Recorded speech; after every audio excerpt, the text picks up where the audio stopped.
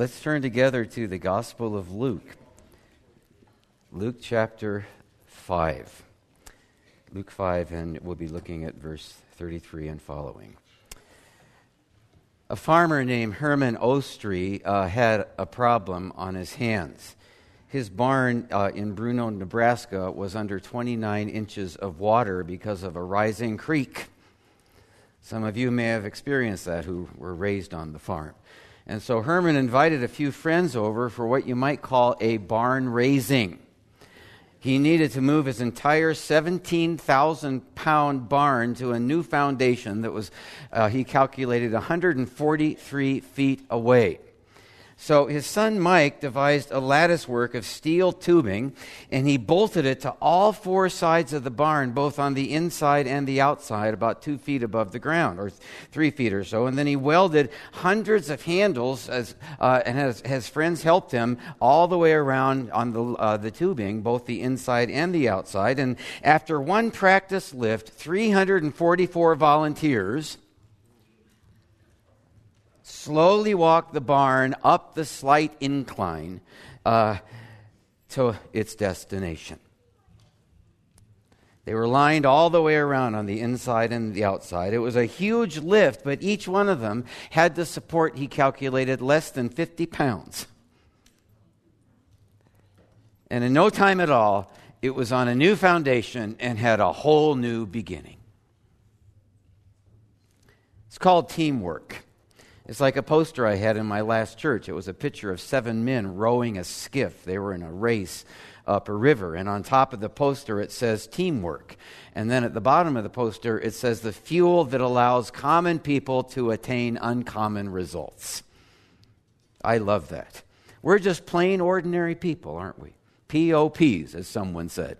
Plain ordinary people. But plain ordinary people like you and me can do extraordinary things when we work together.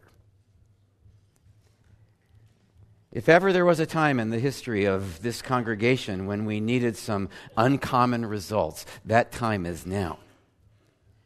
If ever there was a time when people need to, stop standing at a distance in judgment or just sitting and soaking and waiting to see what's going to be happening and to see if it's according to their liking, that time is now.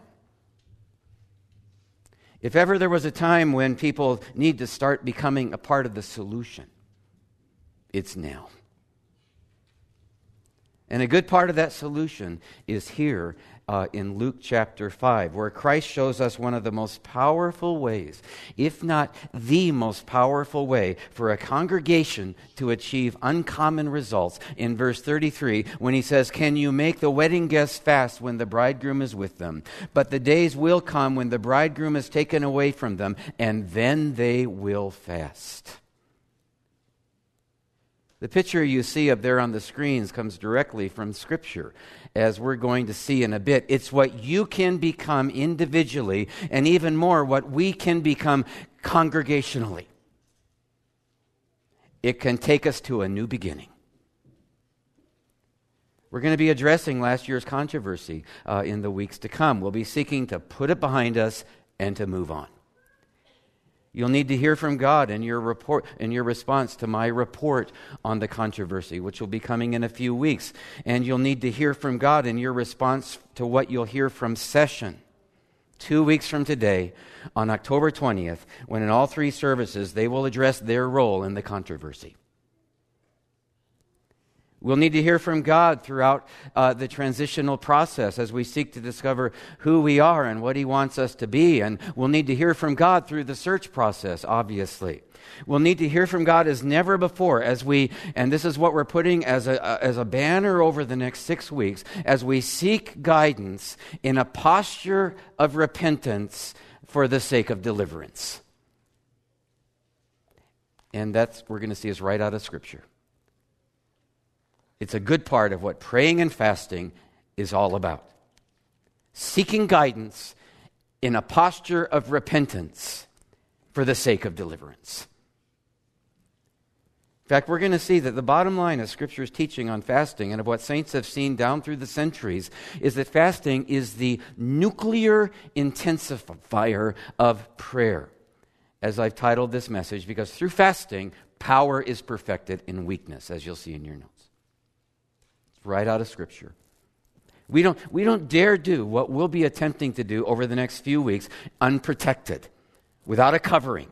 And so to undergird all that's going to be happening, from what I say to what Session says to all sorts of other things, a week from Tuesday we'll be starting a 40-day period of praying and fasting together as a congregation.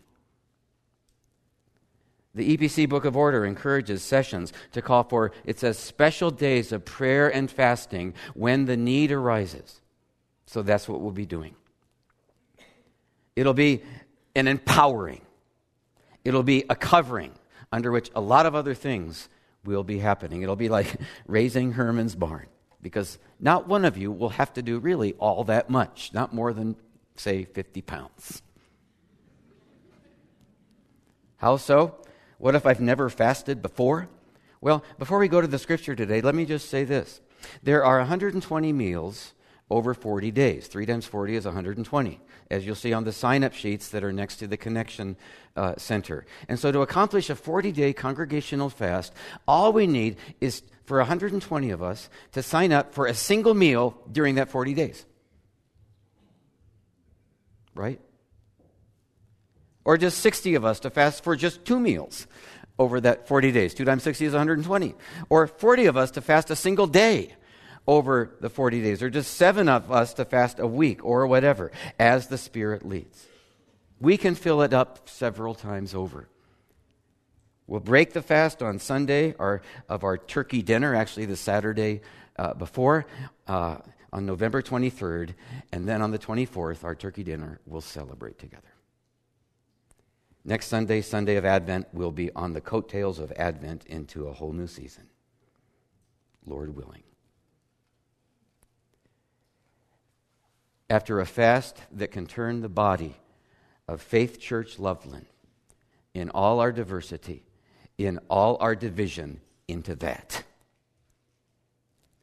We're going to come against the powers of darkness that, according to Paul, our struggle is really against, and not against flesh and blood. And if you're anything like me, it's easy to get confused about this and to forget about it as we point the finger at other people. And so all together, in the midst of working things out, we are going to target our true enemy. Now, you're probably thinking, we're going to turn into that? Where do you get that from? How do you know? Well, again, it begins in Luke chapter 5, starting in verse 33, where he says, they said to him, the disciples of John often fast. This was the norm back then, often fast, and offer prayers. And the disciples of the Pharisees also do the same. But yours eat and drink. You're destroying the norm. Well, how so? And Jesus said to them, you cannot make the attendants of the bridegroom fast when the bridegroom is with them, can you? But the days will come when the bridegroom is taken away from them, and then they will fast. Then they will fast. He's saying, you better fast in my absence. This story is in each of the synoptic Gospels. He repeats this simple command 3 times, in Matthew, in Mark, and in Luke. He could hardly have been more clear with like threefold force as a three-point sermon. Then they will fast, Matthew. Then they will fast, Mark. Then they will fast, Luke. He was talking about the attendants of the bridegroom here, the disciples. And he said that he didn't expect the disciples to fast while he was with them. But once he was taken from them, then the norm would take over again, what John's disciples had been doing, what the Pharisees had been doing, and then they would do it. He's saying these 3 years of my ministry are a very unique time in human history when the bridegroom is with them. And so I have suspended the normal practice of fasting, which we're going to see all through the Bible. But once I'm gone, then they're going to go back to doing it again. That's the biblical exhortation. It's clear and it's unequivocal. But what's the explanation? Why was it the norm? Well, as I said, according to Scripture, the bottom line purpose of fasting is this. It's the nuclear intensifier of prayer, where God's power is perfected through our weakness in a way that is like none other. And in particular, it's the nuclear intensifier, according to Scripture, of prayers for repentance, of prayers for guidance, and of prayers for deliverance. We see this all through the Scripture. If you were really serious about repentance, for instance, you wouldn't just pray, you would also fast as you prayed. And there are so many examples of this. One of the most powerful prayers in the whole of the Bible, for instance, is Daniel's prayer of repentance in the book of Daniel, in Daniel chapter 9, if you'd turn there. Daniel 9 is a prayer that is so powerful. I don't know how many times I prayed it for this congregation or over this congregation and many other congregations. Some of you have too. It was a prayer that's so powerful because it was intensified with fasting in sackcloth and ashes. We know that because Daniel says in verse 3, I turned my face to the Lord, seeking him by prayer and pleas for mercy with fasting and sackcloth and ashes. This guy was intense. It wasn't just lip service. He was, serious about repentance. With fasting and sackcloth and ashes, I prayed to the Lord my God. I prayed to the Lord my God and made confession. And he went on to pray a prayer that proves that fasting is the nuclear intensifier of prayer. I wish we had time to go through it all. It's a prayer that's for our country. It's a prayer that's for churches in our country. It's a prayer that may even be for us. Let's get a feel for the nuclear intensity that fasting brings to prayer through this one. Starting in verse 4, I'll just read some of it. Pray with me. Let me pray over this over us. Alas, O Lord, the great and awesome God who keeps covenant and steadfast love with those who love him and keep his commandments. We have sinned and done wrong and acted wickedly and rebelled, turning aside from your commandments and rules. We have not listened to your servants, the prophets, who spoke in your name to our kings, our princes, and our fathers, and to all the people of the land. To you, O Lord, belong righteousness, but to us open shame, as this day. To the men of Judah, to the inhabitants of Jerusalem, and to all Israel, those who are near and those who are far away, and all the lands to which you have driven them, because of the treachery that they have committed against you. To us, O Lord, belongs open shame, to our kings, to our princes, to our fathers, because we have sinned against you. To the Lord our God belong mercy and forgiveness, for we have rebelled against him and have not obeyed the voice of the Lord our God by walking in his laws, which he set before us by his servants, the prophets. And on he goes. And you think, whoa. If you get into the spirit of this prayer, where did that come from? I'll tell you where it came from. From his fasting. And that's what your prayers are like when you fast in God's ears. It turns your very soul into an appeal, a prayer without ceasing, and your body. It's like David said, I humbled my soul with fasting. I wept in my soul with fasting. And God listens to that kind of prayer. In fact, in good part, as a result of Daniel's prayer and the fasting that went with it, God returned his people to the promised land after the Babylonian captivity, which had lasted 70 years, because he was also praying that that would happen. He saw that it was a time to happen. 70 years had passed, so he prayed that it would be brought about. And through his repentance came their deliverance as the means of God's power in his weakness. Why fast? 3 reasons. First, it's the nuclear intensifier of prayers for repentance. Second, of prayers for guidance.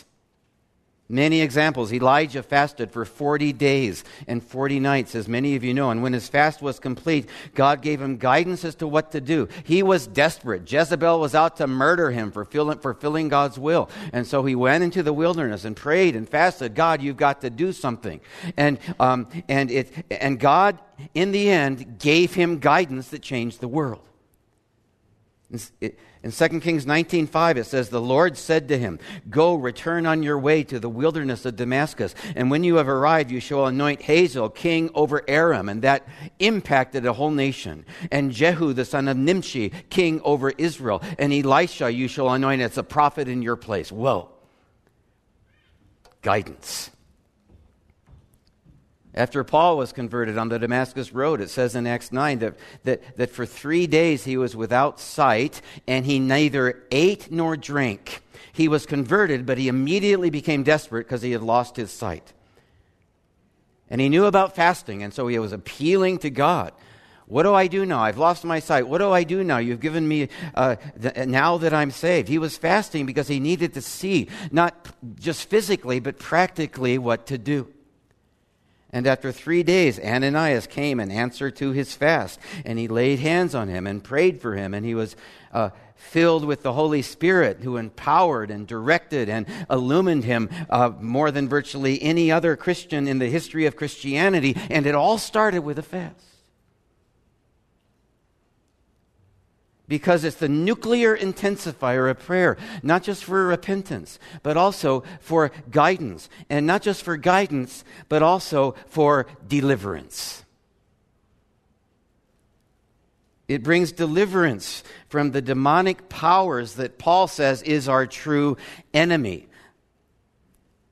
And there are many examples of this in Scripture. And it looks like that. Christ said in Mark 9:29 that there are some demons, as some of you know, that only can come out by prayer and fasting. And he cast the demon out, which means he was fasting at the same time. From the very start, he made a practice of it. As we all know, he started his earthly ministry of the 40-day fast as the foundation. And among much else that happened as a result, God delivered him from some pretty extreme temptations. From the power of Satan. And so that's also a picture of Christ in the wilderness. It says in Daniel 10 that Daniel fasted for 3 entire weeks, he said. And at the end of the fast, an angel appeared to him and told him that the angel, had been delayed for 21 days, same time period as the fast, and he said, the prince of the kingdom of Persia, he's talking about demonic powers up there, was withstanding me for 21 days. The prince of the kingdom of Persia. Then behold, said Michael, one of our chief princes, a principality of an angel, came to help me, for I had been left there alone with the principalities of Persia. The teaching of this passage is that God won that 3-week battle in the heavenlies, in good part thanks to Daniel's 21-day fast on earth.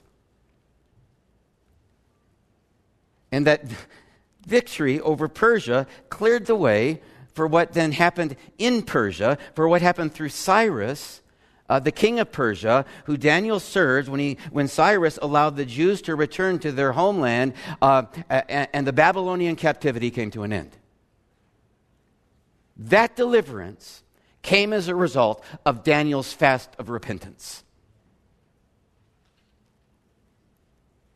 And so that's also Daniel up there, in effect, against the demonic principality that was over the power, the nation of Persia. Reminds me of what one man said. Here, I love this. Here's what fasting does. It's like a poem. He said, grant us the will to fashion as we feel. Grant us the strength to labor as we know. Grant us the purpose, ribbed and edged with steel, to strike the blow. And that's what we need to do. Through fasting, we're striking the blow against our true enemy. And by the way, the angel who broke through gave Daniel some incredible guidance, too. He first tells Daniel about the deliverance that had happened in the heavenlies for 3 weeks as a result of the fast. And then he gives Daniel the revelation that he had also been praying and fasting for. He was pleading for God for guidance as to what the vision meant that he had seen. And so the angel said, Michael, one of the chief princes, came to help me. And then he says this, now I have come to give you an understanding, guidance of what will happen to your people in the latter days, for the vision that so perplexed you pertains to the days yet future. So what happened here is just what we'll be doing. Daniel had been praying and fasting for guidance in a posture of repentance. And not only did he get the guidance he was asking for, there was great deliverance. Not only up there, but for the children of Israel as they return to their homeland.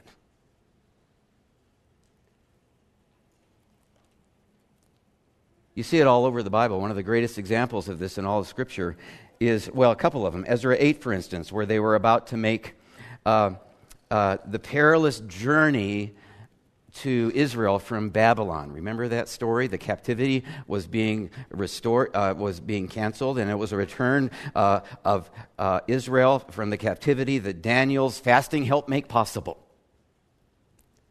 It made what Ezra was about to do possible. But the fasting didn't end with Daniel. Remember the story? It says in verse 21 of Ezra 8 that Ezra proclaimed a fast there at the river of Ahava, that we might humble ourselves before our God, to seek from him a safe journey, our little ones and all our possessions. This isn't heavenly deliverance, this is earthly deliverance. So we fasted and sought our God concerning this matter, and he listened to our entreaty. It was the nuclear intensifier of prayer for deliverance. You'll find it all through Scripture. And I wish there were time to read the other passages. But not only all through Scripture, but all through the history of the church. It's the spiritual discipline of power perfected in weakness. It one that both weakens us and weaponizes us. And it's time now to take the nuclear weapon out of our arsenal, to nuke them.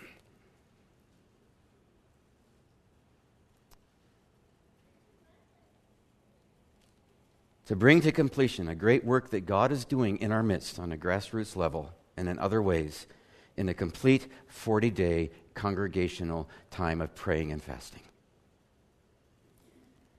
It will start a week from Tuesday on October 15th, and it will end the day before our Thanksgiving dinner, our turkey dinner. And through it all, our prayer will be that by then we'll be able to put the past behind us and move on by 6 weeks from now, through all that will be happening. As we pray for guidance in a posture of repentance, seeking his deliverance. Summary, well, simple. Bottom of your notes. When the bridegroom is taken away from them, fill in the blanks, 4 words, then they will fast. But do they? Do we fast? Or are you just sitting and soaking and waiting to see what's going to be happening? And whether it's going to be according to your liking? Or are you standing at a distance in judgment, shooting at the wrong enemy? If that's you, then you're part of the problem. And it's time to become part of the solution as we work all these things through, and we need to do that. It's time to set ourselves apart from the crowd, because it's no different than in John Wesley's day. He said, the reason why Christians in general do not live out their salvation is this: there is too much sleep, too much meat and drink. If that was true back then, how much more now? Too much meat and drink. Just watch the advertisements as you watch TV. We are addicted to food. Too much meat and drink, too little fasting and self-denial, too much conversation with the world, too much preaching and hearing. Are you just sitting and soaking?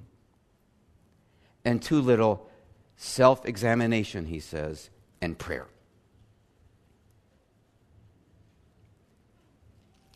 There are too many on all sides of this controversy who have a high opinion of their opinion. I've gone through that myself since I've come here. I've gone through it before I came here. Some are proud that they have no opinion and that they're living above it all. What good does that do us? Though in many ways it's good that you haven't been embroiled in the flesh, and so you've helped to some degree. But we need you to put your hand to the plow now. And so for this reason and many others, for 40 days, in fasting and self-denial, we will be in a posture of repentance. A posture of self-examination and prayer, and not pointing the finger, as Wesley said. Seeking guidance, looking for deliverance. As you hear from me, as you'll hear from Session in 2 weeks from today in all 3 services. But most of all, as you hear from him. You'll be getting daily devotionals that will help you do that will keep us all on the same page. We'll be praying the same thing every day from the same passage of Scripture to strike the blow. And you'll also be getting this pastoral letter to the FCC family on fasting that starts with a letter from the elders and from me. And it goes on to show the whys and the hows of fasting. It's out on the Connection Center table. You can pick it up today. We'll email it out this week. And there will be much more.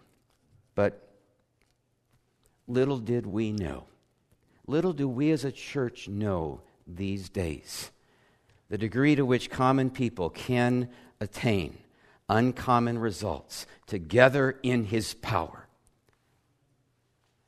as we become like that.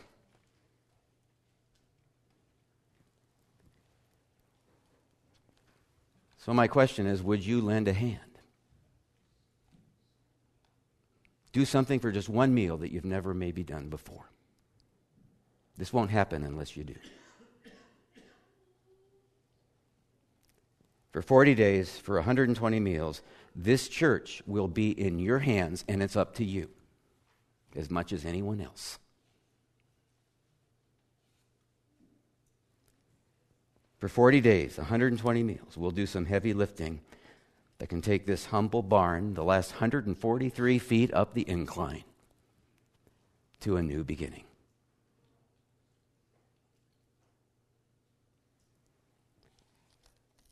God's been in this in so many ways. I wish I could tell all the stories, but one of those ways is that not coincidentally today we come to the cross, to the one who did the heaviest lifting of all. It's like the poster I used to have has Christ on the floor doing a push-up and there's a cross on his back. He's pushing it up and the poster says, bench press this. That's the heavy lifting that made all our lifting possible.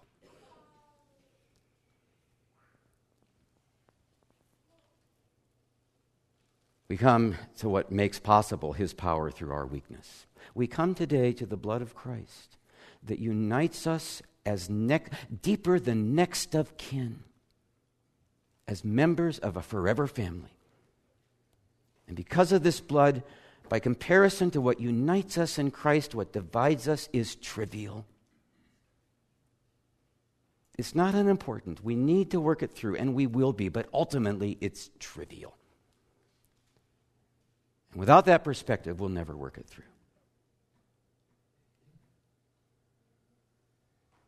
And so in his providence, let's pray first, and then we'll partake. Father, thank you for the power of the cross. Thank you for the power of the blood. Thank you for the power of the Savior to cleanse us from our sins and to lift us up to him. Thank you for the blood of Christ that unites us deeper than next of kin. We pray now that his power would be perfected in his weakness, in our weakness, as we come to you in repentance for what nailed you to the cross. Pray that your Holy Spirit now would convict us of sin and righteousness and judgment as he came to do. And then fill us with your grace and your mercy and your power because of what Christ did. We pray in Jesus' name. Amen. What we've done today, Paul sums up the net effect that it can have on us in the book of Romans, chapter 5, therefore, where he says, therefore, having been justified by faith, by the blood of Christ, we have peace with God. No care compares to what we've been spared. We have peace with God. And that can inform all of who we are and all of what we do, even in our worst divisions. And I believe that will inform what happens over the next 6 weeks. It means that right now, if you'd all stand, you can go into the world in peace under all that happens. Have courage. Hold on to what is good. Honor all men. Strengthen the faint-hearted. Support the weak. Help the suffering. And share the gospel. Love and serve the Lord in the power of the Holy Spirit. And may the grace of our Lord Jesus Christ be with you and through us all. Amen.